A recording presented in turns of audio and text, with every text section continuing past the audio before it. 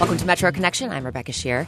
And today we're picking ourselves up, dusting ourselves off, and trying all over again with a show we're calling Trial and Error.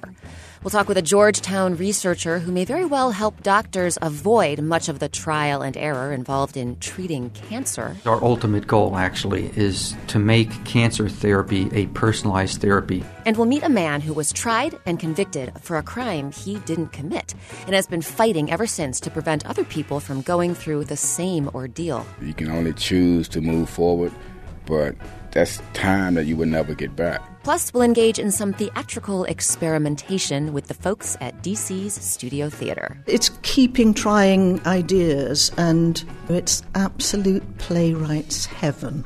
But first, we'll look at a legal trial that's ruffling feathers all over Maryland right now.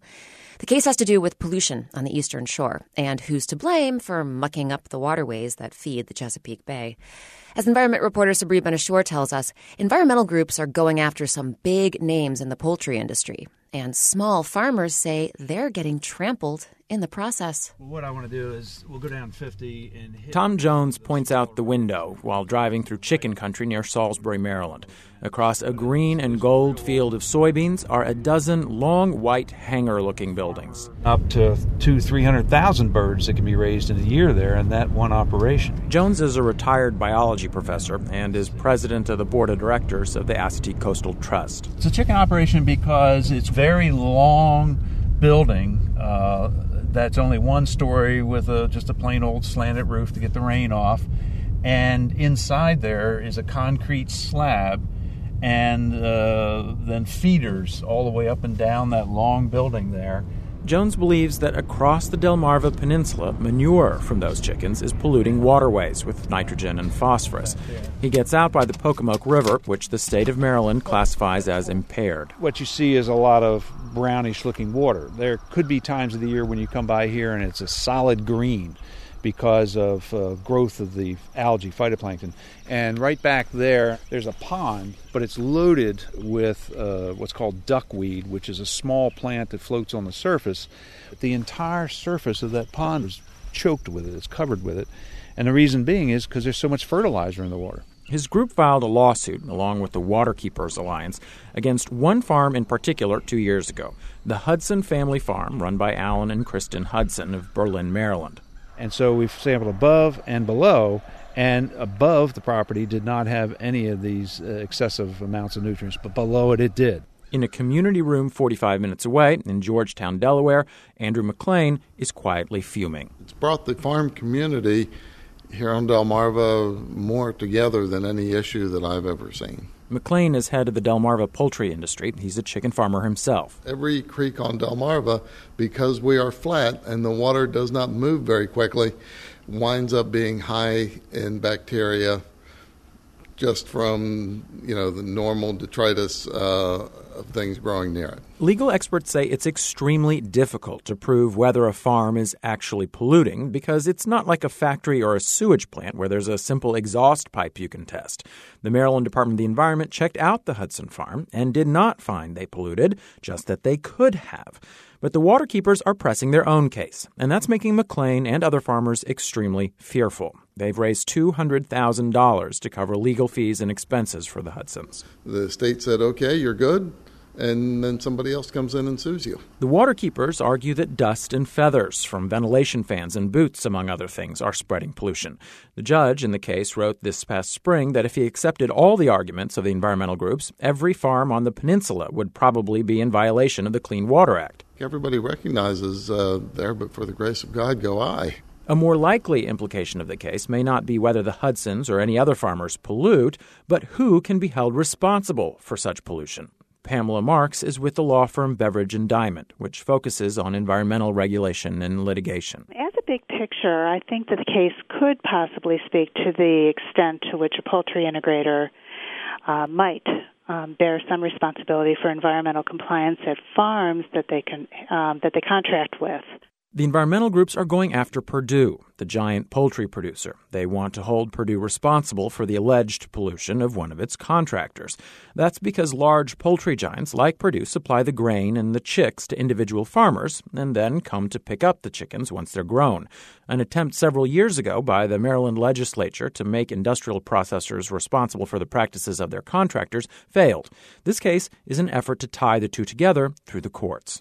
Allison Proust is with the Chesapeake Bay Foundation. She says this would help clean up on a larger scale. Suddenly, these smaller family farms or small farm operations or large farm operations are going to have someone else at the table with them, contributing financially, taking on some of the burden. Farmers say when it comes to manure, they want to keep control of it. They can sell it or use it as fertilizer. In any case, the question may never be resolved in this case. The judge has expressed a skepticism towards the arguments laid out by the environmental groups, and in what may be a thinly veiled warning, has pointed out it is well within his rights to make them pay for the farm's legal fees if they lose. I'm Sabri Benashor. What's your stance on this lawsuit? You can cast your vote by emailing us at metro@wamu.org. Or you can find us on Twitter. Our handle is @WAMU-Metro.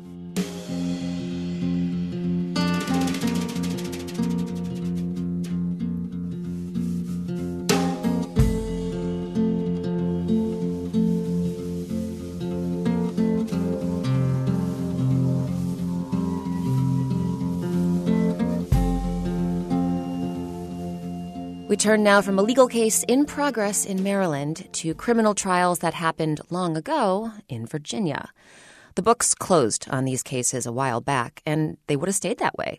But thanks to a forensic scientist's unusual work habits and a convicted felon's quest to clear his name, Virginia is now scouring old DNA evidence for judicial errors. Over the past decade, this massive review has uncovered at least 10 wrongful convictions. And according to a recent study of the data, more exonerations could be forthcoming, along with more information on the true rate of wrongful convictions. Jacob Fenston has the story. Back in the 70s and 80s, before the advent of DNA testing, forensic science was limited to things like testing blood stains to see if they matched the blood type of a suspect. Is this type A blood? Is this type B? Kelly Walsh is with the Urban Institute's Justice Policy Center. She says one of the analysts in Virginia whose job it was to do this testing, well, she had a peculiar habit. She would take swabbings or clippings from the original evidence and tape them to her files. The tip of a Q-tip from a rape kit or the tiny corner of a stained sheet. Now, this was not standard procedure, and this analyst, her name was Mary Jane Burton, she wasn't thinking ahead, planning for the day when DNA testing would be invented. She just liked to keep these little bits of evidence as a prop to hold up in court and tell the jury, "This is what I tested." When Burton passed away in 1999, she left behind this secret archive of evidence. The DNA of thousands of convicted offenders was hidden away in storage. During the trial, basically I remember is that she had notes in front of her. In 1982, Marvin Anderson was on trial for a rape that had occurred earlier that year in rural Hanover County, Virginia. It was the summer before his senior year of high school when his life took this abrupt turn. One Tuesday, he went into work at his summer job and got called into the office. No reason why, just, come to the office. And when I arrived at the office, there was 2 officers from Hanover County and the Ashland Sheriff Department standing there waiting on me. Anderson had no criminal record, but he was identified by photo and then in a lineup. From that moment, when I was standing in Hanover jail, I knew I was going to prison. Automatic, straight from the bat, I knew I was going. Whether I did the crime or didn't do the crime, I knew I was going to prison. He was put away at age 18 and wouldn't get out of prison for 15 years. When DNA technology came along, he wanted his evidence tested, but his lawyer at the Innocence Project in New York kept getting the same answer from the state crime lab. We don't save evidence. We send it back to the submitting agency. Sean Armbrust with the Mid-Atlantic Innocence Project says the students working on Anderson's case were so convinced he was innocent, they wouldn't take no for an answer. Can you just look? These students won't leave me alone. In 2001, the Virginia Department of Forensic Science finally pulled Anderson's file out of storage. Oh, wow. There's evidence here. Taped inside were the Q-tips from 1982, little snippings of evidence Mary Jane Burton had saved. In 2002, then-Governor Mark Warner pardoned Anderson, officially exonerating him of the crime that took place 20 years earlier. What struck me not just with Mr. Anderson, but a few other folks? Was it how little malice they bore, how little bitterness they had? Anderson was the first, but over the next 2 years, 4 more men were exonerated by the evidence Mary Jane Burton had saved. Yeah, I was very surprised. So in 2005, Warner ordered the state to test every case where evidence had been retained. The Department of Forensic Science began sifting through more than 500,000 case files. Kelly Walsh with the Urban Institute says this test-them-all approach created a totally unique set of data. What Virginia did is take the traditional methods of looking for wrongful convictions and turn it on its head. In June, the Urban Institute released a report finding the evidence in Virginia supported exoneration in 38 cases. If you do the math and subtract the cases where the DNA was too corrupted to provide any answers, the report suggests a possible wrongful conviction rate of 8% in murder cases and 15% in sexual assault cases. But Walsh says those numbers come with caveats and further study is needed. Even if reality is half of this, even if reality is closer to 4% or 7.5%, that's still much, much higher than any previous estimate from other research. But Virginia's DNA testing project has been mired in criticism throughout. Sean Armbrust with the Mid-Atlantic Innocence Project says in the early years, the state was extremely secretive about the whole project. I think a lot of the issue is that the project was so overwhelming, and it was given to the state crime laboratory itself, and they're good at science, but it was hard for them to sort of conceive of and come up with a plan that made sense for the criminal justice system as a whole. For example, the Commonwealth's clunky process of tracking down convicts who could possibly be exonerated by DNA. In the beginning, the state would simply mail a letter to the convict's last known address. Basically what it's saying is, we're the government, we're here to help, contact us if you need us. And this is being sent to people who have been wrongfully convicted by the government. John Sheldon, a criminal defense lawyer in Fairfax, is one of several attorneys who volunteered to help the Commonwealth track people down. Now Sheldon is moving on to the next batch of 60-something names. Statistically, from our past experience, there should be a couple of these guys who are innocent. Altogether, the state has to track down more than 1,000 offenders from the 70s and 80s. So far, several hundred have been found. Finding the rest could take months or years. I'm Jacob Fenston.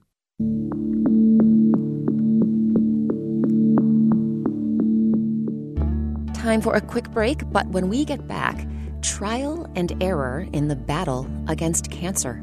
And so we were able to screen drugs that we thought might be useful, and were able to identify one that killed the tumor cells and not the normal cells. And they used it in the patient, and they got the same results in the patient that we got in the laboratory. That and more in a minute on Metro Connection on WAMU 88.5. WAMU News coverage of labor and employment issues is made possible by your contributions and by Matthew Watson, in memory of Marjorie Watson.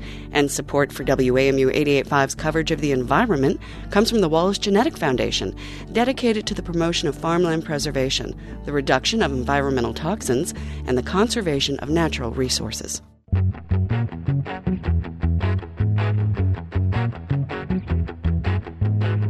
I'm Rebecca Shear. Welcome back to Metro Connection. This week our theme is trial and error, and thus far we've been focusing on the courts, legal trials. Well, now we're going to talk medicine. About 7 years ago, a university laboratory developed technology for the first vaccine for human papillomavirus, or HPV. That's the virus that can lead to cervical cancer. The lab is run by Dr. Richard Schlegel at Georgetown's Department of Pathology. And now, Dr. Schlegel and his team appear to have made another big discovery, one that could eventually change how doctors treat cancer. Jonathan Wilson met up with Dr. Schlegel in his office to learn what the lab's latest medical trial has revealed. How do you explain what your lab has accomplished most recently with, I believe it's called reprogrammed cells? Yeah, so the concept of reprogrammed cells, or actually the finding that we have come upon, is that we have a way to grow normal and tumor cells from a patient very rapidly and very efficiently, so which hasn't been able to be accomplished before. The bottom line is, if you try and grow human cells, it takes weeks and weeks and months to get them to continue to grow out. And most of those don't develop into stable cell lines. And in our case, we can do that very rapidly. And so what it allows us to do now is to go in and take a biopsy, for example, of someone's tumor with a needle, for example, like a breast tumor biopsy, and within days have tumor cells growing out of there and normal cells if you have a normal area, so that you can identify drugs that kill the tumor cells and not the normal cells. And that was the ultimate goal that we wanted to achieve in the beginning. Correct me if I'm wrong, but my understanding is that what you were able to do with these cells, because of the techniques that your lab has developed, was to try different techniques on these tumor cells that then you could be more confident could work on the patient. Is that correct? That's right. So the critical thing for us, and in the case that we published in the New England Journal of Medicine, is taking a biopsy of a patient who had a lung tumor, growing out some of his normal lung tissues. And this was a very unusual lung tumor. I won't go into the details, but there was no defined therapy for it. And so we were able to screen drugs that we thought might be useful, and were able to identify one that killed the tumor cells and not the normal cells, and take that back to the clinicians and say, well, we're not sure if it will work, but in tissue culture it worked, and they used it in the patient, and they got the same results in the patient that we got in the laboratory. If you had not had this technique, and up till now doctors haven't, doctors basically try a bunch of different things to see if they'll work, and sometimes it's too late? Yeah, that's exactly the problem, is that the way it works, you may have a drug that's known to, say, treat a lung tumor. In most cases, you'll get a response, but they come back. And then it becomes a game of oncology experimentation. I hate to say that, but you don't know what's going to work, but you try another drug on the patient. And if it works, good. If it doesn't, you go on to another one. The bad thing about that is every time you use a new drug on a patient, there's a lot of toxicity associated with it. So with each different round of chemotherapy, the patient gets sicker and sicker. And so what we're able to do with this, we hope, when it gets tested in much larger trials, is to use the laboratory to define the spectrum of drugs that would be good to use in the patient and avoid all of the toxicities. One thing that I have heard mentioned in connection with this discovery is personalized medicine. Is this something that could really further the idea of personalizing cancer treatment? Yeah, I mean, that is our ultimate goal, actually, is to make cancer therapy a personalized therapy. We are not going to just take a drug off the shelf. Drug X is best for this population of patients who have lung tumors. We will actually take your tumor and find out what drug is best for you. And that's the ultimate goal. After the papillomavirus vaccine, you thought you were going to wind things down with your career.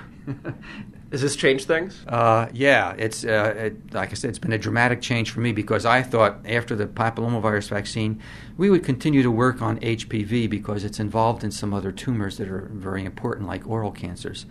But with this developing, all of a sudden it's sort of like not a midlife crisis, but a late life crisis, where all of a sudden we've got much more to do, and it's going to be very hard to stop. Well, you've got to tell your lab to slow down and stop making discoveries. That's right.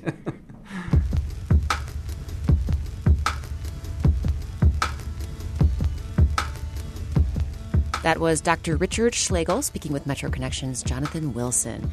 And by the way, Dr. Schlegel and his researchers say it could be years before further studies of this technique are completed.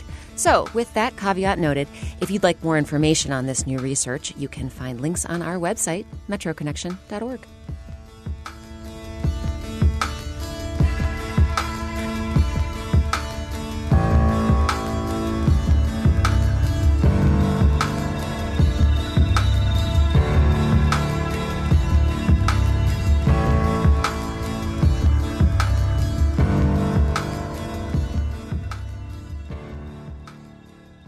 We move now from the medical lab to the kitchen.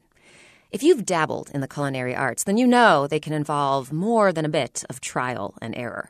But what about when you're trying to experiment on a really tight budget? Well, Chef Ali Sosna is teaching children how to do just that. This Monday in D.C.'s Shaw neighborhood, Chef Sosna is kicking off an after-school program called Microgreens. It's designed to teach students how to prepare delicious family meals on a food stamp budget. The chef recently met up with Emily Friedman at Target, Sosna's grocery store of choice, to discuss the trial and error involved in eating healthy without breaking the bank. So where did the idea come from to start microgreens? So over the last 4 years, I was working with DC Central Kitchen, which is a local nonprofit. I saw that a lot of the kids would like fruits and vegetables, but then when they got home, there was a big disconnect in budget restraints, time, and culinary education, just basic know-how. And I wanted to figure out a way to lessen that gap, which would inevitably also make kids more healthy, increase family time, and just make people more aware of their health. Can you talk a little bit more about why kids weren't eating fruits and vegetables at home? It's easier for folks across the United States to get a hamburger from McDonald's or go to 7-Eleven or whatever and get very high saturated, like trans fats and processed foods, right? And so the ability to cook and the time it takes to cook was just kind of weeded out. How did your partnership begin with DCPS? So DCPS has been great with the outreach that they want to do in their schools, and the principal at Shaw Middle School was great, and he just said, please come teach my kids more about food, and just very, very excited about the program. So we're going to launch there October 15th. So why 6th grade? Why is that the optimum time to teach a kid what to eat and how to cook it?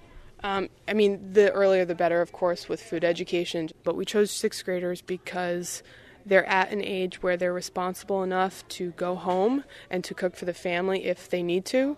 I've found that this age group is between 5th, 6th, and 7th grade. They're very open-minded. They're willing to learn. We have an hour a week with these kids, myself with 6 other fellows, which are the volunteers that help me teach the kids, and we teach them the recipe of the day. So the second day, the first day is going to be knife skills, learning how to hold a knife, proper kitchen etiquette. The second week we go right into trussing a chicken. They cook the meals within the hour and then they go home with food to feed a family of 4.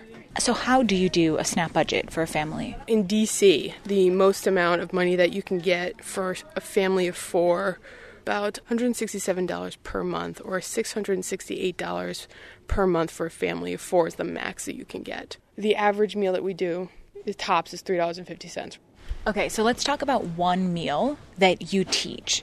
So we're going to cook a pork ragu with all of our proteins, whether they're chicken, fish, or pork. You have to work with a large quantity, and you have to make 3 meals out of it. And that is the only way to get the protein to be at the price point that you need to make your budget, right? And there's a brown rice bag that is 5 pounds.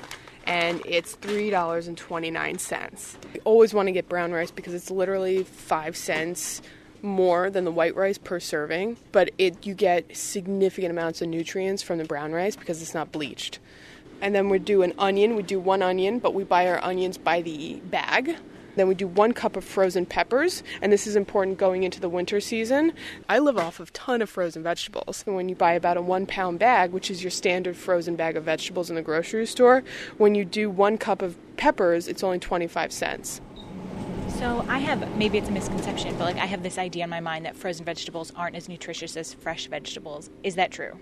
Not at all. Frozen vegetables are just as good as fresh vegetables. You just have to know how to cook them. On a SNAP budget, it's very, very hard to have, say, the My Plate example, where you have X amount of greens, X amount of fruit, X amount of milk, X amount of whole grains, because it doesn't allow for that. And that's the bigger problem, is that I can't go and fill myself up on a SNAP budget, tons of fruits and vegetables. I can't. And so right now you have to make sure that extra and that majority of your plate is a good ingredient. What are the other things that you just can't have on this budget? Butter, whether it's salted or unsalted. You don't buy gum. You don't buy any mostly sugar-based items. And so I don't have a ton of money to go buy that Nutella or the processed already made salsa. I have to figure out how to make it. I mean, people on SNAP do buy this stuff. And then they're left with no money halfway through the month. Or there's promotions going on, right? So if you buy one, you get one free. And really what we teach the kids is, are you full? When are you full? Recognize your body. It's not calorie-based. It's not fat-based. It's not a nutritional, it must meet this standard. It's recognizing how when you put something in your body, how it affects your body. Chef Ali Sosna, thank you so much for hanging out with me at Target. Anytime. You can follow the progress of microgreens as Chef Sosna kicks off her pilot program. We have links on our website, metroconnection.org. All these motors in your body need a lot of fuel to go on, like carbohydrates, fats, and proteins, vitamins, and so on. What's left over forms the building blocks you need, indeed, to grow on. Yes, you are what you swallow, so that next time you feel hollow, don't just fill your face with any old kind of treat. This goes for every kid or 6-foot athlete. All you really are is what you eat.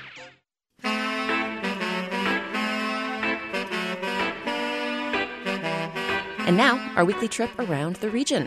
On today's Door to Door, we visit Mount Pleasant in northwest D.C. and Forest Estates in Silver Spring, Maryland. My name is Andrew Hartman. I am 44 years old, and I live in Mount Pleasant in the District of Columbia. Mount Pleasant is right next to Columbia Heights. We're bordered on the south by Harvard Street and on the north and on the west by Rock Creek Park. There's a lot of young people that live in Mount Pleasant, as evidenced by late nights. Some of our restaurants turn into bars. And Mount Pleasant Street is really an interesting kind of place because it's like a small town downtown. And that's really what, I guess, Mount Pleasant feels like to me. Mount Pleasant was started by clerks from New England that worked on the Hill, and there was a streetcar that came up from the Capitol and stopped right here on Mount Pleasant Avenue. We have a lot of activities in Lamont Park. The farmers market takes place there every week. There have been movies. They put up a Christmas tree every year and decorate a tree. There's a little stage, and so there'll be bands and contests. Fridays and Saturdays on the weekends, we often have mariachis that are going up and down the street. When I have my windows open, there's nothing like living in Washington, D.C. and hearing mariachi music just coming up from downstairs. Everything you need is right here, and so you constantly are bumping into the same people. And people say hello to one another and care about one another. Come visit Mount Pleasant. You'll fall in love, too. My name is Ashwini Tambe, and I'm 42 years old, and I moved to Forest Estates in 2005. So the boundaries of Forest Estates are the Sligo Creek Trail, that's the wonderful woods, a paved trail, a running, hiking, biking trail, and on the other side, Georgia Avenue, which is probably one of the busiest streets in the entire area. It's not dramatically hilly, but there are gentle slopes and a lot of trees. And I can't tell you enough how much I appreciate these trees. I'm not a very religious person, but every weekend it's almost a worshipful practice for me to go to the woods. We live across from a family who has a trampoline in their front yard, and it's become our community trampoline because they have very generously offered it to any parents who need to get their kids out of their hair for a little while. And so whenever I step outside my house on a summer day, I am greeted by the sight of about 3 or 4 kids up in the air, hurling themselves around. I think primarily there's this nice economic diversity. You will see houses that are really, really big with multiple cars, and then you'll see houses that are much smaller and more modest and all within a street or two of each other. And we are in conversation with each other. So I think that makes for a sense of being comfortable in your own skin. We heard from Ashwini Tambe in Forest Estates and Andrew Hartman in Mount Pleasant.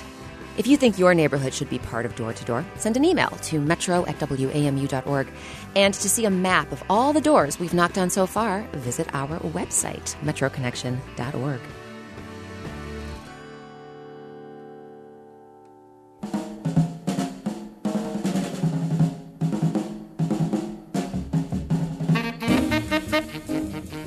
After the break, taking chances in the world of theater.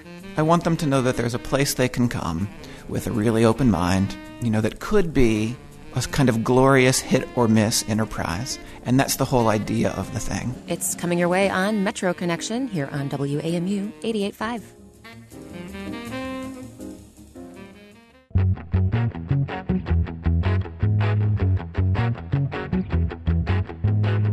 Welcome back to Metro Connection. I'm Rebecca Shear, and this hour we're engaging in a little trial and error. We've met Washingtonians who've gone through trials in the courtroom and the medical lab. And now we're going to focus on a little trial and error in the theater. So take out pages 89A and 90. So 89A and 90 are being replaced by 89A and B and 90 and 90A.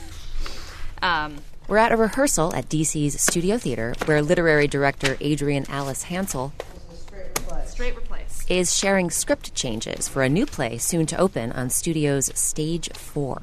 And then we have new pages 112 to the end of the play, which now ends on page 127. It feels shorter in my hands. That's David Muse, Studio's artistic director. He'll be directing this production, a world premiere by Tony Award-nominated British playwright Bryony Lavery. It's called Dirt. And it's a little hard to just encapsulate in a sentence or two, but it had something to do with dirt. And dirt in many forms, like dirt as soil, dirt as the results of decomposition, dirt as emotional mess. Dirt's first performance is October 17th, but as we just heard, the script clearly is still in progress. Over 50% of the play is new since I read it for the very first time. But we're sort of honing in on what we're going to do.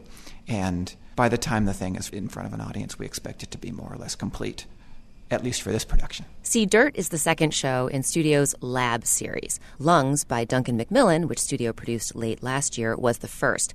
David Muse says he dreamed up the Lab series shortly after replacing Joy Zinnemann as Studio's artistic head in 2010. I inherited an institution that hadn't done a lot of new play development, and it's a personal interest of mine. Because sometimes, he says, you might find a play that you're really excited about, but that's unfinished. Or experimental. Or non-commercial. And it can be hard to find a place for it in a season, but you feel passionate about producing it. So what do? You launch a series outside your theater's regular subscription season. To take the pressure off and to free us up to take chances on things that weren't yet done. And that, says playwright Bryony Lavery, is what she calls absolute playwright's heaven. For one thing, throughout the development process, Lab Series playwrights are invited to stay in Washington, D.C., which, by the way, Lavery describes as a very handsome city. So Lavery and her ever-changing script have been in residence in this very handsome city for a while now. The process has been, we all discuss it and laugh and try it and do different things in the rehearsal room, and then I go away and get up very early in the morning and come in with propositions. Which she offers to the director and, of course, these most wonderful actors. So they immediately try and embody what in this case was we started working on 2 new characters. And so we kind of cooked them and grew them up from the ground. I'm slightly gushing because I'm having such a good time. Can we just take a moment and hear these 4 pages? Because there's a lot new on them. From where? From 7 Deadlies, from Harper's OK. Okay. I've got a big question. Why me? Why me? Me! I was fit and hopeful. What did I do to deserve this? That's one of Lavery's most wonderful actors, Holly Twyford, a Washington area native who's been gracing stages for, Well, for a few years now. I don't need to go into details. The giggler here is actor Matthew Montalongo. Dirt marks the 4th time he and Twyford have teamed up on a show. It's such a pleasure working with Holly Twyford. There's really nothing like working with Matthew Montalongo. I wake up every morning and I think to myself, I get to work with Holly Twyford again today. And Bryony Lavery thought she was gushing. Anyhow, Twyford and Montalongo have both performed in world premieres before. But because this material has been so raw and so malleable, they say the Lab Series experience has stood out. From an actor's point of view, it's good for us to develop that muscle to commit to something wholly, and then the next day it might be something completely different that you are engaging with equal passion and fervor. A lot of times actors' jobs are as interpreters, which is still really fun and exciting. But this even takes it to the next level of actually being able to help tell this story. Now, in the case of Dirt, the story involves a kind of love triangle between a guy named Matt, played by Matthew Montalongo, a waitress named Elle, and then Holly Twyford's character, a woman named Harper, who actually is a dead body. Which is not a spoiler because from the moment I walk on stage, I say, now I'm the body. The play goes on to explore the various characters and, as Brian E. Lavery says, various questions. When we die, actually, what happens to us? What we know for certain is that we become dirt. But are we dirt or are we, what's the word? Not gods, but spirits. You know, are we low or are we high? Are we base or are we divine? Sounds like pretty heavy stuff, sure, but as the playwright's quick to point out, it is very funny and very moving, serious, light. And that's a big reason David Muse selected Dirt for the Lab series. Not only might it engage all sorts of audiences, but it could enjoy a rich and full life after this production. Last year's show, Lungs, has since been produced a number of times in America and Great Britain, and it recently received a nomination at the Theatre Awards UK. But if we tried to, create a play every single time that was going to go over the world, then the project in a way wouldn't work, because we would start to second-guess ourselves and focus on the success of the thing as opposed to what that writer needs in the development process at that time. Muse says he's pleased to see more and more Washington-area theaters focus on new play development. But what sets studio apart, he says, is how the Lab series allows a play to change so dramatically from the first reading to the first performance. Which is a kind of crazy, nervous-making, exciting, freeing way to work that could be a kind of glorious hit-or-miss enterprise, and you're meant to come with an open mind and to see what we've come up with so far. You were buying flowers. I think you just use your brain and you make it up. You were happy. I pray you were happy, darling. And this is where the bit about her day used to come, right? Snip, snip. Okay. Performances of Dirt begin October 17th at Studio Theater in Northwest D.C. For more information on the show and on the Lab series, head to our website, metroconnection.org.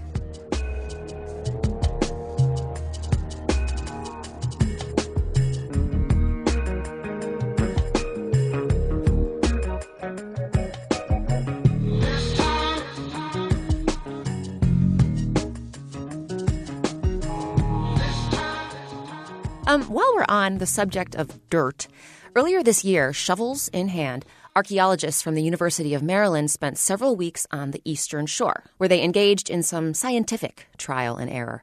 They were digging for the first time in Easton, Maryland, in an African-American neighborhood called The Hill. The very first U.S. census, way back in 1790, proves that Easton is one of the oldest African-American communities in the nation. And as Tara Boyle tells us, those university archaeologists are working with local residents to peel back layers of this neighborhood's nearly forgotten history. When you're an archaeologist, you get used to digging and digging and digging some more and coming up with not much. But every once in a while, you hit the jackpot. You can see it's in two pieces here. The bottom, which is pretty corroded, unfortunately, but it's oxidized and turned green. But you can see from the top that at one point it used to be sort of that gold color. Kate Dealey is a doctoral student at the University of Maryland, where we're standing in a sun-filled lab packed with filing cabinets and boxes of artifacts.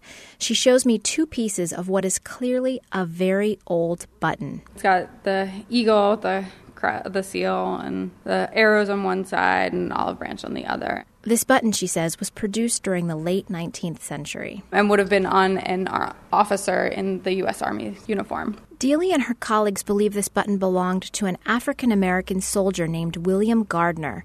And until a few months ago, it was buried deep in the backyard of a dilapidated house on the hill. Now, this tiny artifact is a symbol of how this neighborhood is rediscovering its past. The Hill is a captivating place. I mean, it's beautiful. Mark Leone has done archaeology all over our region for decades.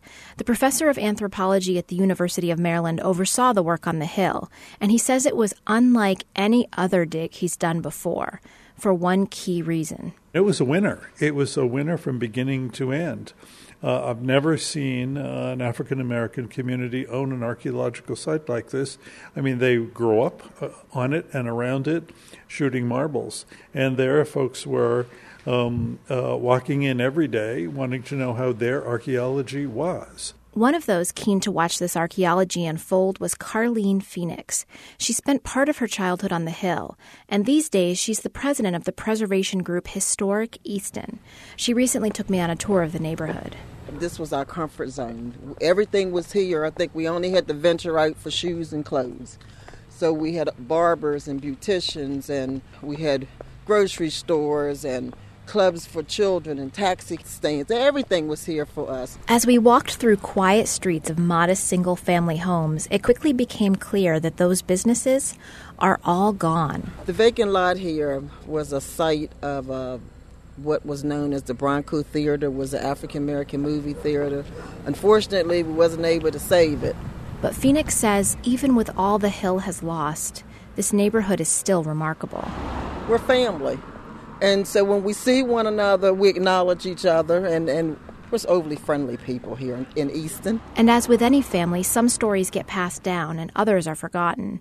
Local historian Priscilla Morris says one of the forgotten pieces has to do with the Hill's origins. If you look at the U.S. Census, the first census in 1790, you see that it was a densely populated area with free African Americans. And many of the surnames that they have are the same family names of people who live here now. So it's a long tenure. That tenure may put the Hill in competition for the title of oldest African American community in the U.S., a title that currently belongs to the Treme neighborhood in New Orleans. And Morris says there are other intriguing questions yet to be answered about the Hill. For example, how did such a large community of free African Americans survive and thrive in a region so entrenched in slavery? And is it possible these free African Americans may have helped Harriet Tubman ferry slaves to freedom as part of the Underground Railroad? It's going to take qualified scholars to take a look at that question, but it's a question worth asking given the density of the free population here. It certainly would be a comforting place for someone making an escape to find some help. Answering these questions will take a fair bit of sleuthing, and Morris and other researchers have been poring over land records and genealogical info for clues. In the meantime, Carleen Phoenix says all this interest in the past means a lot for the Hill's future. This neighborhood, everybody just considered this is the blighted neighborhood. The neighborhood where there's the crime is high and the drug dealers stand on the corner. But now that people know the history and they're seeing the interest, then it just gives them pride to say, okay, I'm living in a neighborhood that is not what society says that it is. Bag 5. Yeah, here you go. Oh, wait, because these are the STPs. Back at the University of Maryland, doctoral student Kate Deely is rifling through clear plastic bags of artifacts collected at the Easton Dig. She pulls out a sack full of multicolored marbles. We have some that are made out of glass, which sound the way you expect marbles to sound, and then these two here are ceramic marbles. Over the winter, Deely and other researchers will analyze all the artifacts they pulled out of the ground in Easton. Professor Mark Leone says they're also building a database with the names of slaves who lived in the area so that modern-day residents can begin to fill in the missing pieces of their own stories and of the Hill's history. Are any of these descendants alive on the Hill? Well, that's for people on the Hill to look for. That's not an assignment. That's a request that they themselves have made. And as residents begin work on that task, Mark Leone and his team will return to the Hill next summer to dig and dig and dig some more in a process that may just uncover some of this area's long-buried secrets. I'm Tara Boyle. You can link to that database of slave names and see photos of some of the artifacts recovered at the Hill on our website, metroconnection.org.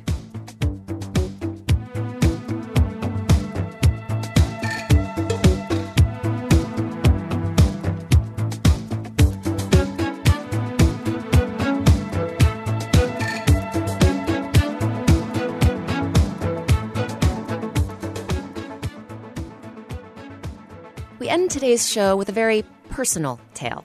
recorded recently at the StoryCorps booth in Arlington, Virginia. Elizabeth Shook sat down for a conversation with her boyfriend of 5 years, Jim Talley. And as you'll hear, their conversation took a rather unexpected turn. You've written a book, and I was wondering, why did you write the book? Well, I was diagnosed with bipolar disorder when I was 17, and I was a senior in high school. That was back in 1984. And I had a pretty serious manic episode. I had never had any signs prior to that. And I was hospitalized for a month, which was pretty traumatic, as you can imagine. And some point in there, I had this desire that I just knew someday I was going to be able to help people because of this illness, and that I was going to be able to make a difference. So you started on a book.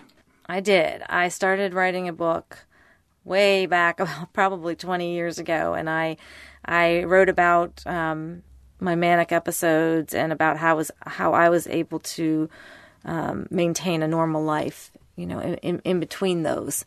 And I wanted to provide some hope for people, but I hand wrote it, put it in a notebook, and then I put it on the shelf, basically. And in the year 2000, I experienced my first serious depression, and that opened me up to more depressions. But soon after that, I realized now I could write the book to the full gamut of the illness, both the manias and the depressions. And now I was ready. And I started typing everything that was in the binder, and then I went on further. And I wrote that in about a year. Mm-hmm. Yeah. Right. Yeah, so what's the status of the book now? Well, so I finally decided that I was going to go ahead and self-publish. And it's set to be published in November, so it's going to be a reality pretty darn soon. And what's the title of the book? More Than Bipolar. And the subtitle is A Memoir of Acceptance and Hope. So, of course, we've been dating about 5 years now. And one of the things that I told you years ago is that we would get married when you finish the book. So how do you see our relationship going forward? Well, I expect that we get married. Oh, really? Well, the book's almost done. Uh-huh. Yeah? If you're true to your word. Really? And you've been telling people, you've been telling family and friends. What have I been telling them? That we're getting married when the book is done. Really? Yeah. Oh, okay. So what do you see for our future? Well, I'm very proud of you, and you are a passionate and compassionate person, and we wouldn't have been dating for 5 years if I didn't think that. So I would like to ask you, will you marry me? Yes. Oh, thank you. Oh, my gosh. Wow. Wow. Wow. Did you expect that? No. No? Well, Yeah. I love you with all my heart. I love you, too. And I'm very lucky to have you. I'm lucky to have you, too. Yeah.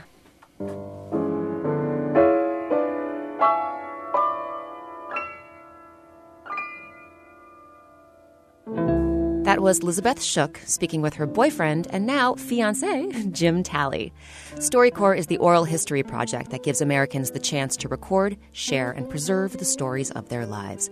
For more info about the StoryCorps booth that's currently in Arlington, head to our website, metroconnection.org.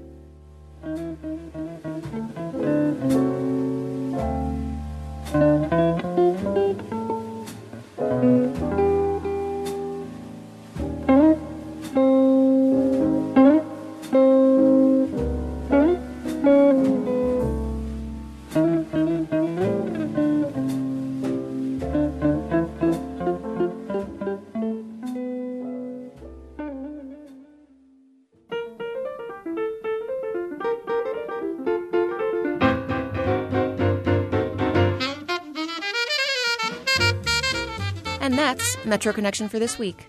We heard from WAMU's Jonathan Wilson, Sabri Ben-Ashur, Tara Boyle, Jacob Fenston, and Emily Friedman.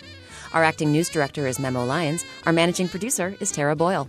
Lauren Landau is our editorial assistant. Our intern is Rafaela Benin. Lauren Landau and Rafaela Benin produce Door to Door. Thanks as always to the WAMU engineering and digital media teams for their help with production and the Metro Connection website.